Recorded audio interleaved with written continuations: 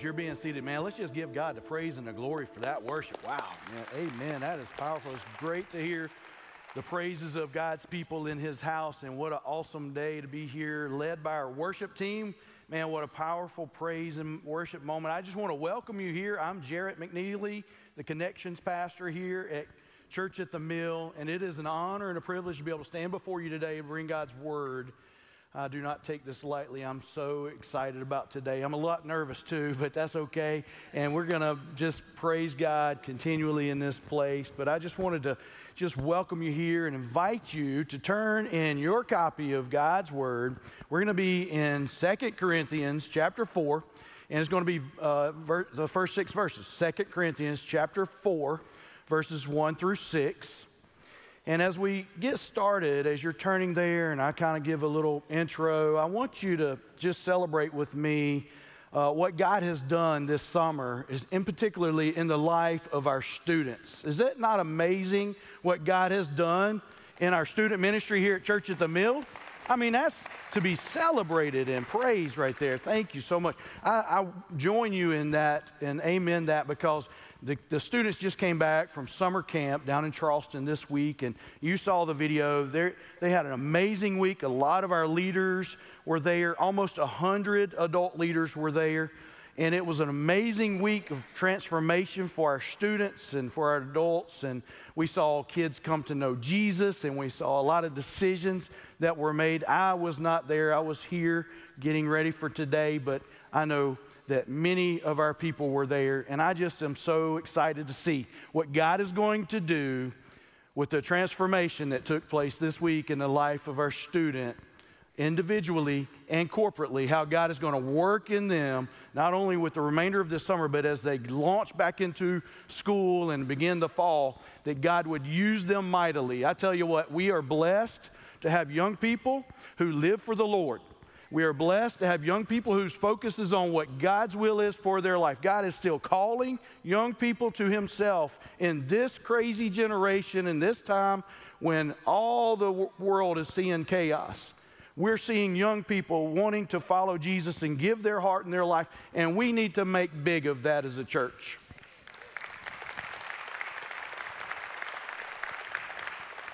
I just want you to know it is an honor and a privilege to be able to be in the role that I'm in. I'm in the connections role, and prior to my going into this role, I had no idea what that was. I really didn't know what a connections pastor was, what a connections pastor did, but I'm so excited to be in that role because I can truly see how God knit me together for such a time as this and for this purpose. And it is an honor and a privilege to be able to meet with the new members of our church. And through the years, I've met with several of you one-on-one. We value that one-on-one relationship. We value that personal time with you. We want to know you and for you to know your pastor and pastors of this church. And so that is a crucial step for us and will always be important to us that we take the time to get to know each other and hear your story of how God has brought you from where you were to where you are and how he wants to use you in the context of this local body of believers. And so it's really exciting for me to be able to take the opportunity to share with you that our Connections ministry here is not just greeters at the door. Our Connections ministry here is an opportunity for you to help us to make clear the pathway for people to hear the gospel. That's the ultimate goal. We want to make clear, remove all the obstacles so people have that opportunity to come into this place and hear the gospel clearly. And if you can help us out with that, you do not have to be on the schedule as a greeter, but you certainly are a part of that culture. We have a great culture of welcome in this place. We have a great culture of welcome in this community. You hear people talk about Church at the Mill out in the community, and you hear people talk about how friendly of a church it is and how welcoming it is, and that it's a great place to come and worship and hear the word preached. And so I want us to continue to make big of that culture, to realize that we're a part of that every single day, every single Sunday that we meet. We're a part of continuing to make sure that that culture is important in the life of our church. Because any given Sunday, we have first-time guests here. Even today, we have first-time guests here. And it's an opportunity for them to see with a first impression the reality of who we are in an authentic way. And that's a powerful tool that God uses to work in the life of a person who's looking for a church family, who's looking for a place to belong. We want to be that warm and friendly church. We want to be that place of belonging to people who are looking for that community of faith. We want to be the place where people can grow spiritually and continue to draw strength from the Word of God and to grow personally. We want it to be a place where they find community and find that group of people that they can do life with. And these are all a part of the things that make up what we call the church. We know the church is not the building. The church are the people. The church are the people, and we are the church. And the church is here for such a time as this, for God to use us, for God to purpose in us His will, to use us united together to do what He's put us on this earth to do in this season of the world. And so I want you to be encouraged today that you're a part of something special. If you're a part of Church at the Mill and you're a faithful member, you're a part of something that God is doing. You're a part of those young people coming to know Jesus at summer camp. You're a part of those people who are receiving the biblical counseling on a regular basis that are being transformed by the Word of God and by the teaching. You're a part of the small groups that are dynamic and helping to connect people regularly and do life together. You're a part of that great worship experience that people can draw from and be encouraged and fueled by. And so all of these things, it's who God has created us to be. So let's not take that for granted, but let's see that God has given us something that's very special. He's given us a great gift in being a part of this church. And I'm excited about what's yet to come. I'm excited about the future because we have life in this church. It's a life-giving church. And so today, I want to speak on this subject matter. As a matter of fact, we're going to speak on shining the light that enlightens. We're going to speak on this, and you see 2 Corinthians chapter 4 there. I'm going to read that here in a minute. 2 Corinthians chapter 4, verses 1 through 6. But you know, in the Bible, light has been used in a lot of ways. We know that light first came on the scene in creation. In the beginning, God created the world. He said, let there be light. In that moment, He separated day from night, and the sun would shine in the day, and the moon would come up at night, and darkness would fall upon the earth. And we still have that today. Is that not amazing? When I woke up this morning, the sun was coming up. And from the time of creation until today, that has continued to take place. Is that something that we just look past in our day-to-day, or is that something that we should recognize as the power of God is evident every single day of our life? The largest source of light that we have in our world, obviously, is the sun. The sun fuels the earth. It helps plants to grow. It helps us to survive. The sun is a powerful source of light and energy for our world. And sunlight is there because God knew that we needed to have sun in order to live. Just like He knew that we needed Jesus, the light of the world, in order to live spiritually. And so today we're going to look at those correlations. I want you to understand that light also travels. Nothing is faster than the speed of light. And I want you to think about this. This is pretty incredible. When I saw this, I was like, that is crazy. You know, light circles the earth. You know, as big as the earth is, light will circle the earth 7.5 times per second. So I can't even get that out, and it's already circled it multiple times. I mean, per second, light travels around the earth 7.5 times. That's pretty fast. But light also has the ability to have variable speeds. Like you can slow light down. As a matter of fact, you do that when you wear glasses, like myself. I'm getting older, so I wear glasses so that I can see. I can't really see you right now, but I can see right here. But I can see you when I put these on. It's because when the light goes through the lens, the speed of light slows down in order to help my eyes to be able to focus correctly through that lens. I think that's accurate. I'm no doctor, but something like that works. And so we see how God has designed light in many ways for us to have the benefit from that light. But God also reveals himself in his nature through that physical light. God reveals himself in this way. We see that in John chapter 1. It's a very powerful verse. I know you've read it before, but we see it illustrated here. In him was life, and the life was the light of man. The light shines in the darkness, and darkness has not overcome it.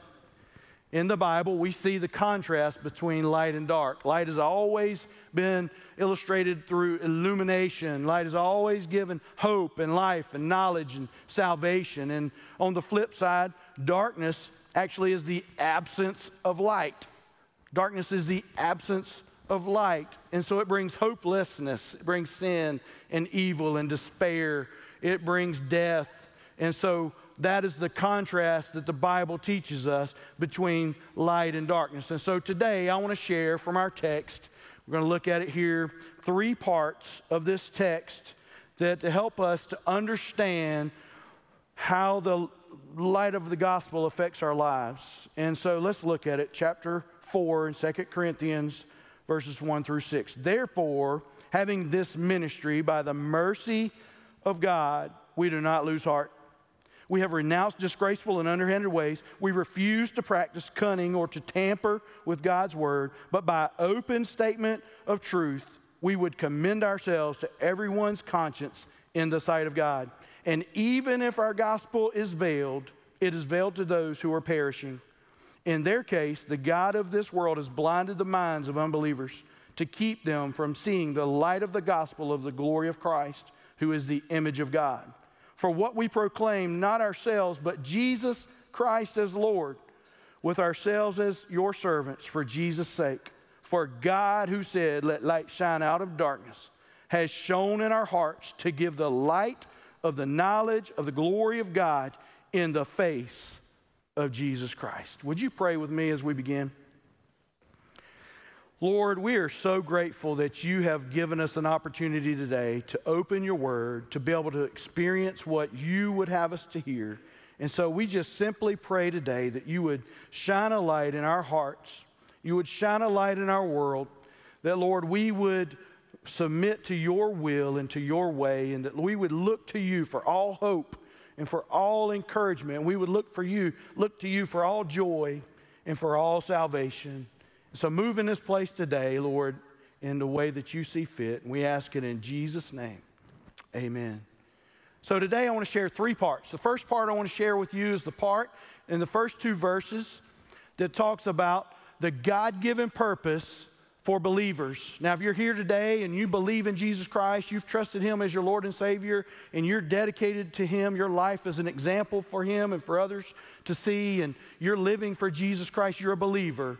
And that's what I'm going to talk about in the first 2 verses are the believers, the God-given purpose that God has given you. In this text, Paul regards his calling as something very important. You see it right there. Therefore, having this ministry by the mercy of God. He's talking about this ministry that God has given him to go and share the word, to preach the word to the nations.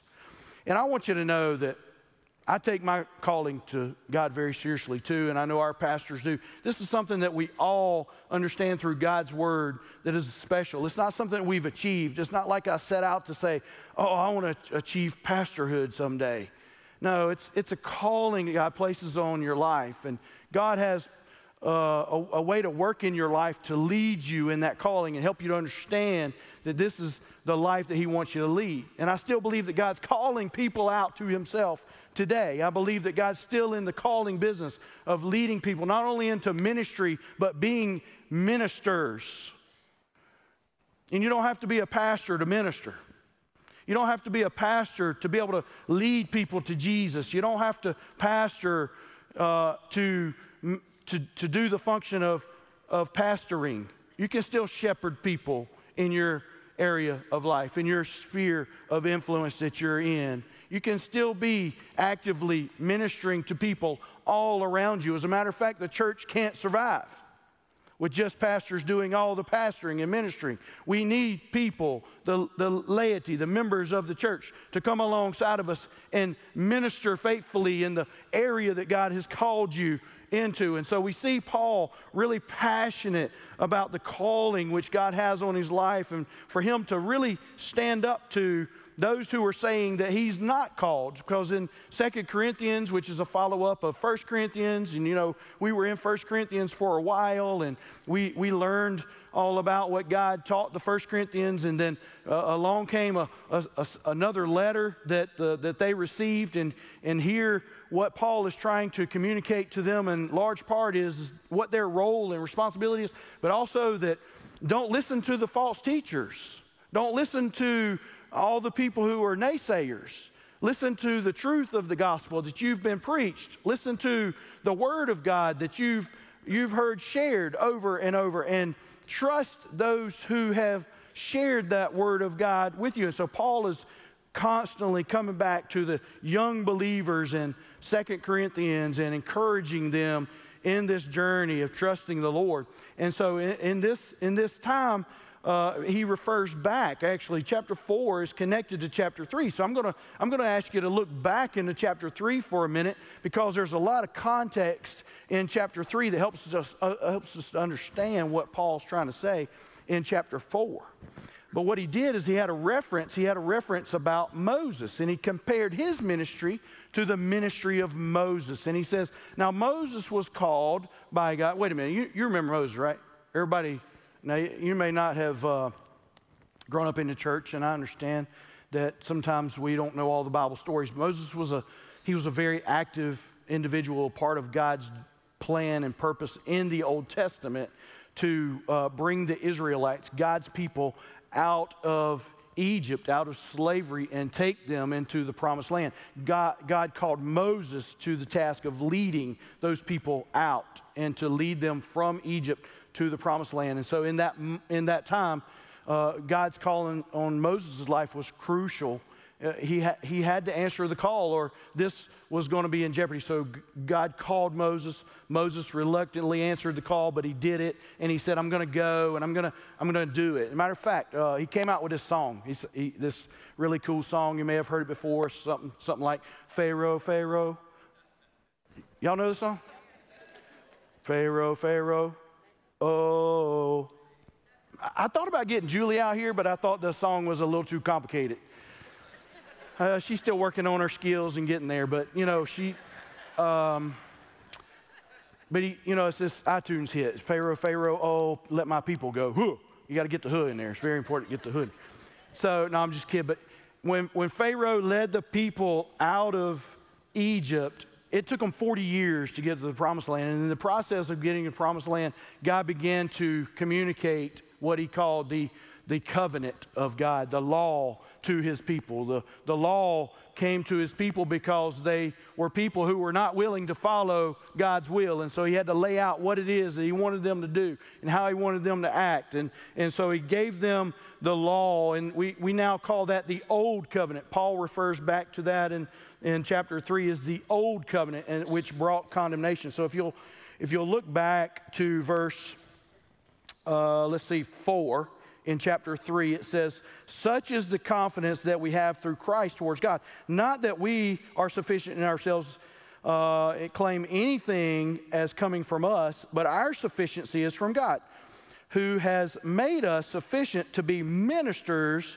of the new covenant, not of the letter," referring to the law, "but of the Spirit. For the letter kills, but the Spirit gives life." Now here at Church at the Mill, we consider ourselves to be in covenant when we have membership process. We call our members into a covenant that says we want to be the body of Christ that God's called us to be, to follow what God's called us to do and to accomplish, and that He would be our God, and we can trust Him, that He would lead us, and that He's never going to leave us or forsake us. He's going to be near and present with us. And so in this covenant, God's given covenants throughout time. God gave us a covenant of marriage in the Bible, where man and woman are in covenant together, and this bond is a bond of promise, and it's a bond of pledge that says, I'm going to be faithful to you, and I'm going to trust in you, and I'm going to give you myself for this life, and we're going to do life together, and our covenant is going to be under God's promises that He has given us. And so it is that He gave the covenant to His bride. He is the groom, the church is the bride, and we're in covenant with Him to be about the agreement that He's called us to be about, to say that He's going to be our God, we're going to be His people, and we're going to serve Him, and we're going to live for Him, and we're going to do what He's called us as a church to do. And so we're in this covenant. What Paul is saying is that we are ministers of the new covenant. And it's a covenant not written on stone, a letter of the law, but it is a covenant that is written on our hearts. And this is a distinction that Paul sets up. Because when the new covenant is written upon our hearts, it's about transformation. It's about the change that God gives us in our life. It's about the difference that He can make, only He can make in our life, to take us from the darkness and bring us into the light. That's the change. And so this new covenant represents the freedom that we have in Christ. And so he says this, he says, so don't lose heart. This is a powerful rally cry kind of a statement that means, hey, don't get down about the world. Don't get depressed in your current circumstances. Don't let the weight of the world get you down when people are not following God around you and you get discouraged because you see others who have lost their way and they're not living for the Lord. He says we walk boldly in Christ. Look at verse 12 of chapter 3. Verse 12 says, since we have such a hope, we are very bold. This new covenant, this transformation, this agreement with God gives us hope. It gives us boldness, and it gives us confidence to walk in Him. And how do we have this? In a sense that we can only have it if we realize that He's changed who we are.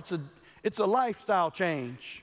The Bible says that when we trust in Jesus Christ, the old is gone and the new has come. Essentially what he's saying is we have a new identity in Christ. This new identity looks like the opportunity for us to show boldly and confidently who Jesus is and what He has done and what He is going to do. And so we live in this world where we do not lose confidence. How can we do that? How can we live boldly and confidently and not lose heart? In verse 2, we see that our boldness and confidence comes from the things that we have renounced. In verse 2, it says this, but we have renounced disgraceful and underhanded ways. We refuse to practice cunning or to tamper with God's word, but by the open statement of truth, we would commend ourselves to everyone's conscience in the sight of God. You see, we have refused to be people who hide our sin. We have refused to be people who are secretive in our ways. And if you're a believer today and you're harboring some secret sin and there's a dark compartment in your heart where you haven't shared or opened up with God, today is the day you need to release that and give that over to God and let the light of God shine in that dark place, because we're not people who operate in hidden and secretive ways. We're not people who live in the distorted views of the world, but only by the Word of God that He has given us to live by. We are people who do not take the Word of God and twist it to make it what we want it to say, but we are people who live by the context of truth that is found within the Bible, and we stake our claim and stand upon the truth of God's Word. Are you with me today? And I want you to know that when we renounce these things, we're in a sense driving a protection of our identity in Christ that says we are not going to compromise what God has said that we should be in this world. Many times we see believers in this world, and we see people who claim to be Christians, and then there's something in their life that's not necessarily adding up. And you know, nobody's perfect. I'm not preaching perfectionism today, but what I'm telling you is that when we have experienced the light of the Lord in our life and we've had transformation in our heart and soul, we are going to live in open honesty with integrity, and our life is going to reflect that, and our Christian identity is going to be evident to those that we encounter, and we're going to live a life that people understand who we are, because this is our identity now. That's what we need to resemble. But you know, in today's world, if you think about the process of identity theft that's going on, and you think about identity protection and how much we try to protect our own identity. Think about your accounts. Think about your online presence and your device that you have in your pocket or on your person, and you have a code, and all those apps that you have a login, and there's all these identity protection ways now to protect people from hijacking you, but somehow they still find a way. Somehow they still get in there. And as a matter of fact, I read this week that identity theft victims account for $1.7 billion. That's a big number. I can't even count that high. But we know that it's affecting us. We know that it's a danger in this world that is lurking that we can't see. And we know that in that identity theft, it affects about 16.7 million people in their online presence. So it means that more than likely, if you have some sort of a online media account or some sort of a financial account online, you're probably going to encounter a time when somebody hacks your account. As a matter of fact, 1 in 15 people experience some form of identity theft in this life. And that means if you look around, every 15th person has probably had to get a new debit card, or renew a password, or they probably had to go to their bank and try to get their money back because somebody took their money out of their account. You know, I want to ask you this question. What if we treated our Christian identity with the same intensity that we treat our online presence? What if we protected our Christian identity the way that we protect our online presence, with all kind of two-way I can't even get the word out. It's above my pay grade. Authentications or whatever, you know what I'm talking about, where you have to put in 2 passwords just to get into something. And so I just want to encourage you today with these questions. I'm just asking you these questions. If you're a believer here today, how can you focus less on self in your life and more on Jesus? John 3:30, he must increase and I must decrease.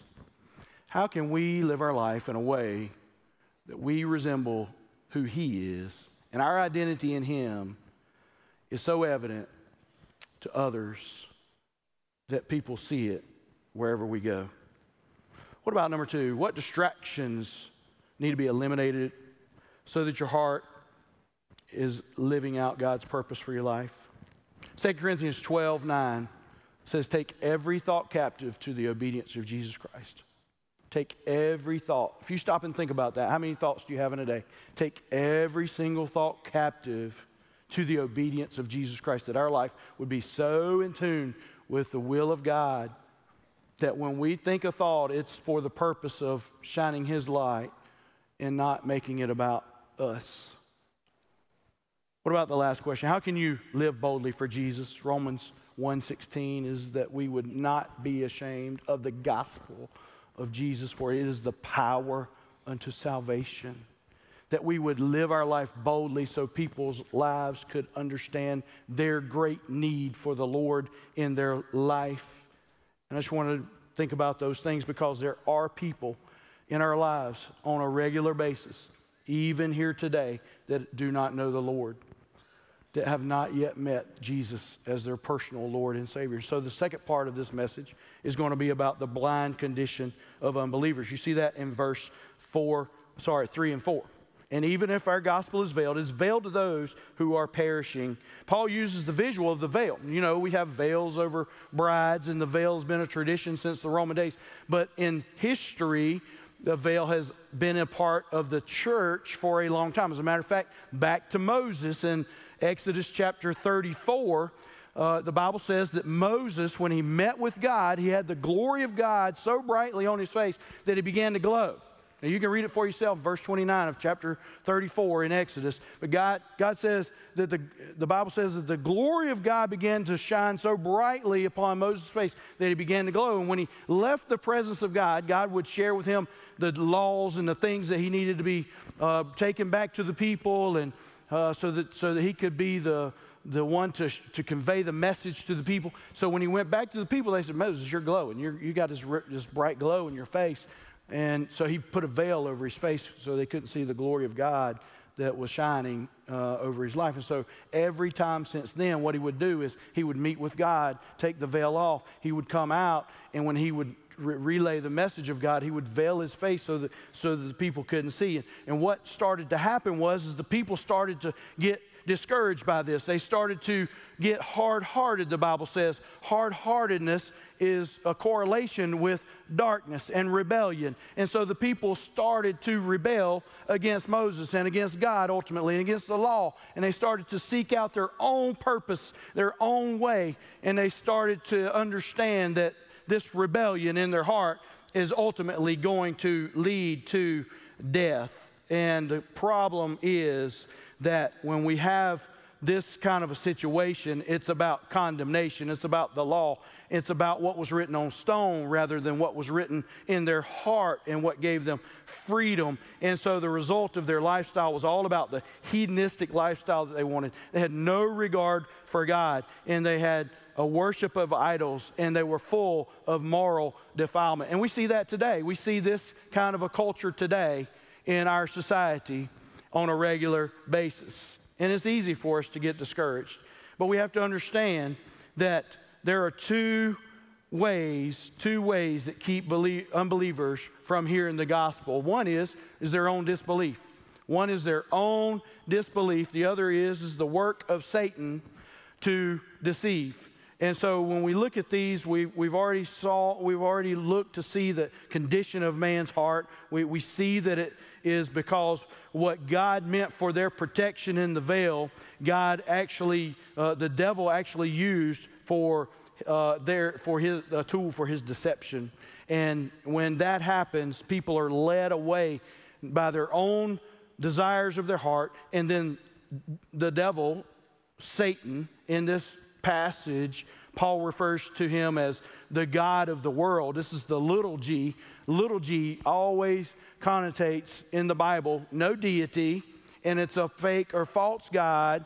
And so Paul was saying little g, god of this world. Satan is trying to deceive people, trying to pull them away in their own evil desires, because he sees that he has a way to work in their life and to destroy their life. And so between the two of these things happening, the dominion of the evil one, who has a way to create lawlessness and unbelief in our world, he works in the playground of your mind, the enemy does, to bring you to destruction.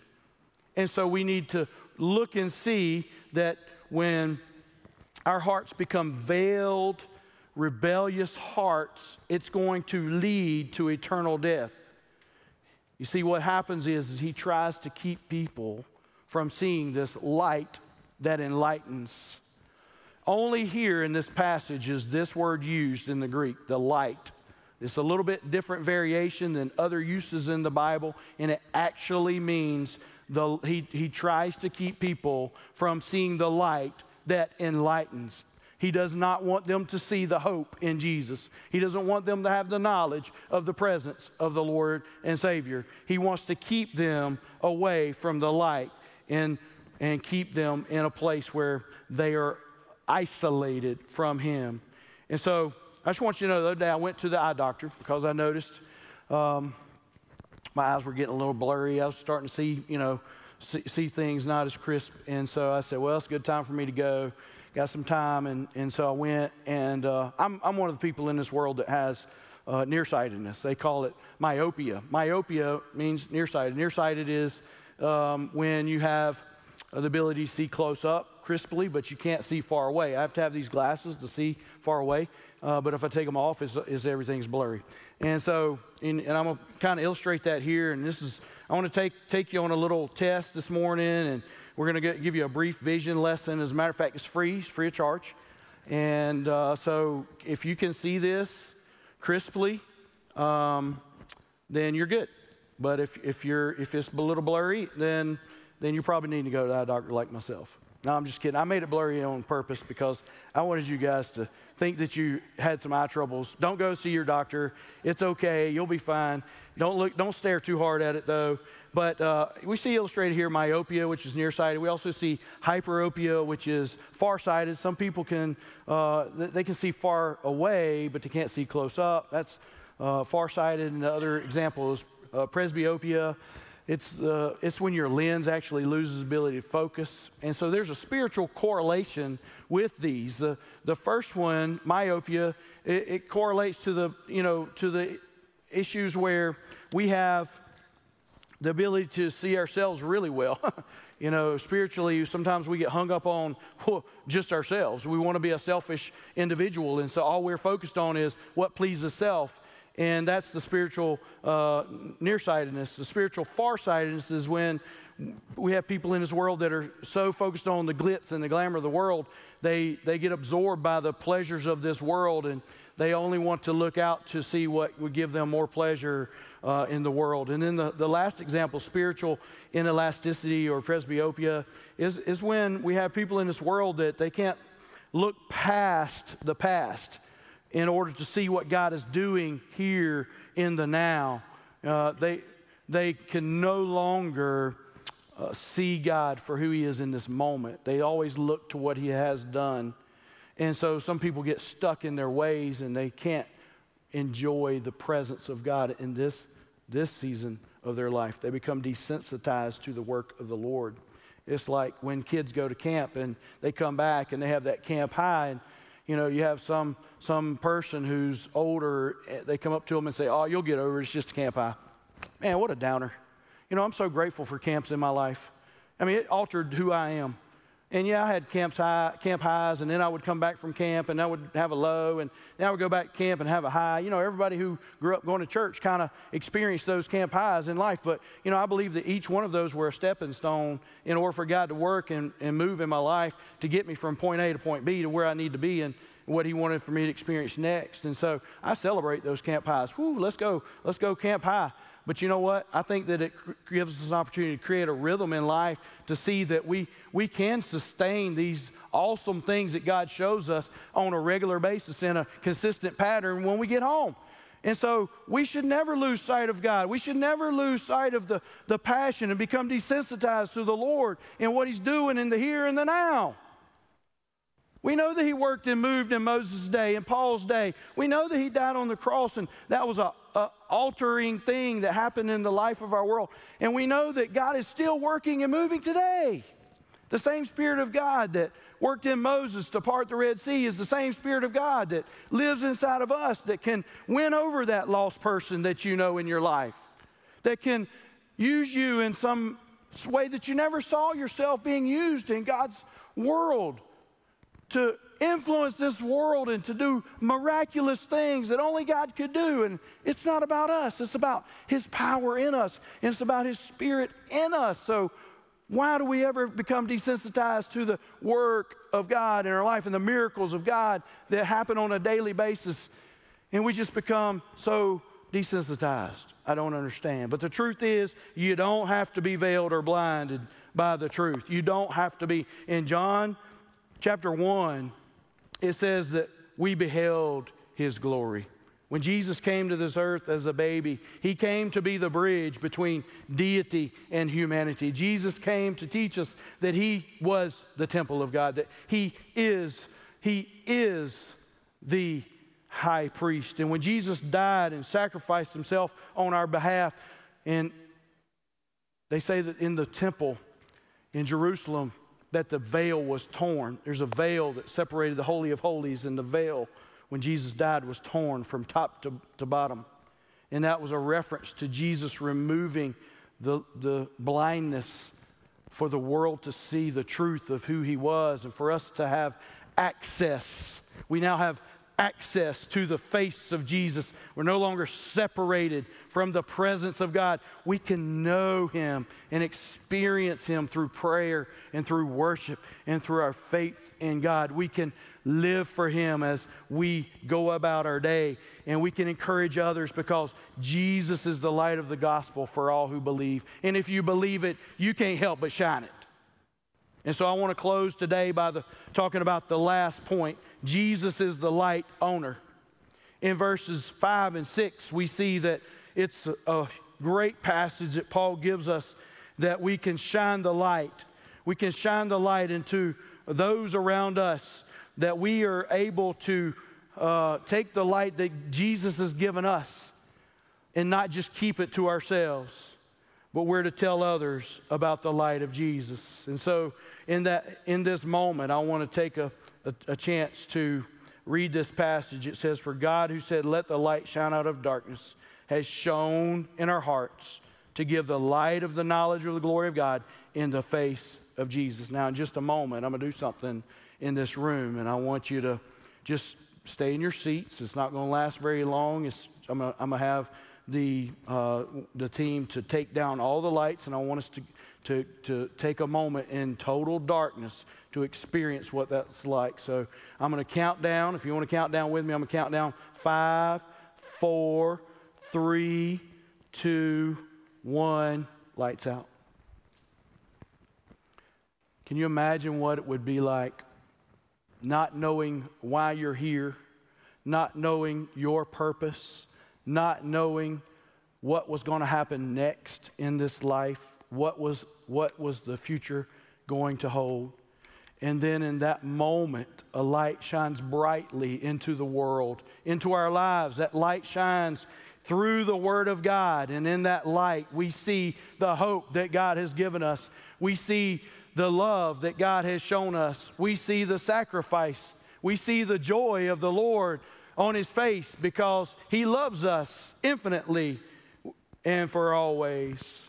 And in that moment, we receive that light and we began to do something that only we can do, and that's to shine a light into a dark world full of people who have never seen the light of the gospel, who have only known the darkness. And yet that light begins to infiltrate their life, so much so that they receive the Lord. And I'm shining this bright light in your face because that's what happened to Paul on the road to Damascus. Whenever the gospel came to him, the Bible says that the bright light shone and blinded his eyes, and it transformed his life. And so I ask you today, if you have had the light of Jesus shine in your life, shine a light with me. Get out your phone, something, shine that light even now, and shine the light so that people can see how you have been transformed. Let that represent the joy of the Lord and the life that he has given you in this dark world.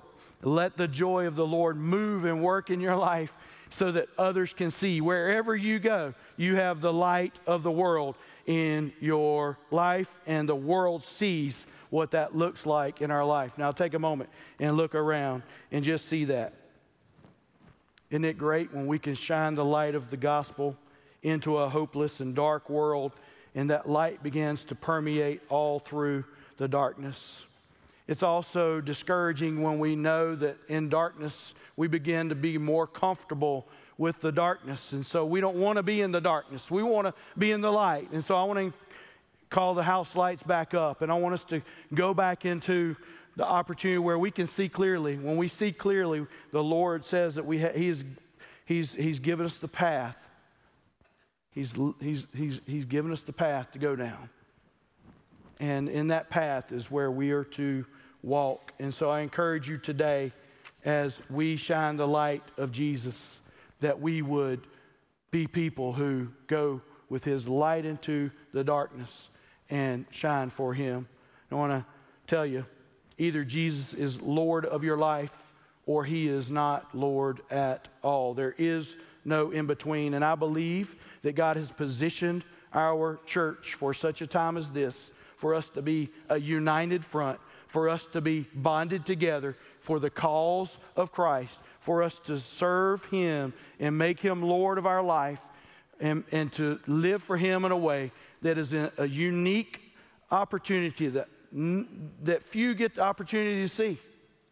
Few people get the opportunity to be a part of what God is doing in a church that's willing to say, God, whatever your will is, whatever your purpose is for our church, that we would continue to keep our vision on making disciples, that we would continue to worship Him not only on Sundays, but in our day-to-day life, that we would continue to preach the Word of God faithfully, and that we would share the story of how God has changed us, our testimony, how God has worked in our life, the faithfulness of God, that people would know that in how we live. We have this opportunity, church. Let's not sit back and say, oh, look at us, we have arrived. But yet let's humbly put our hearts into focus with God's heart, and we say that we're going to maximize this opportunity that God has given us to go and tell this world about the great hope, the great light, the life that we have in Jesus that's like none other. And now we have that opportunity to be all about God's will. And so I ask you these simple questions today as we close. Have you lost sight of God?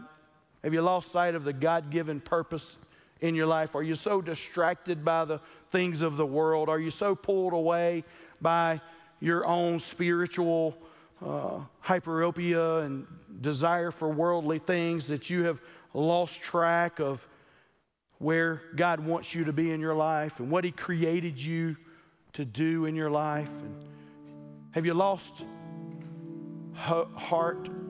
You know, God says, don't lose heart. Be encouraged. Be bold and confident. Share.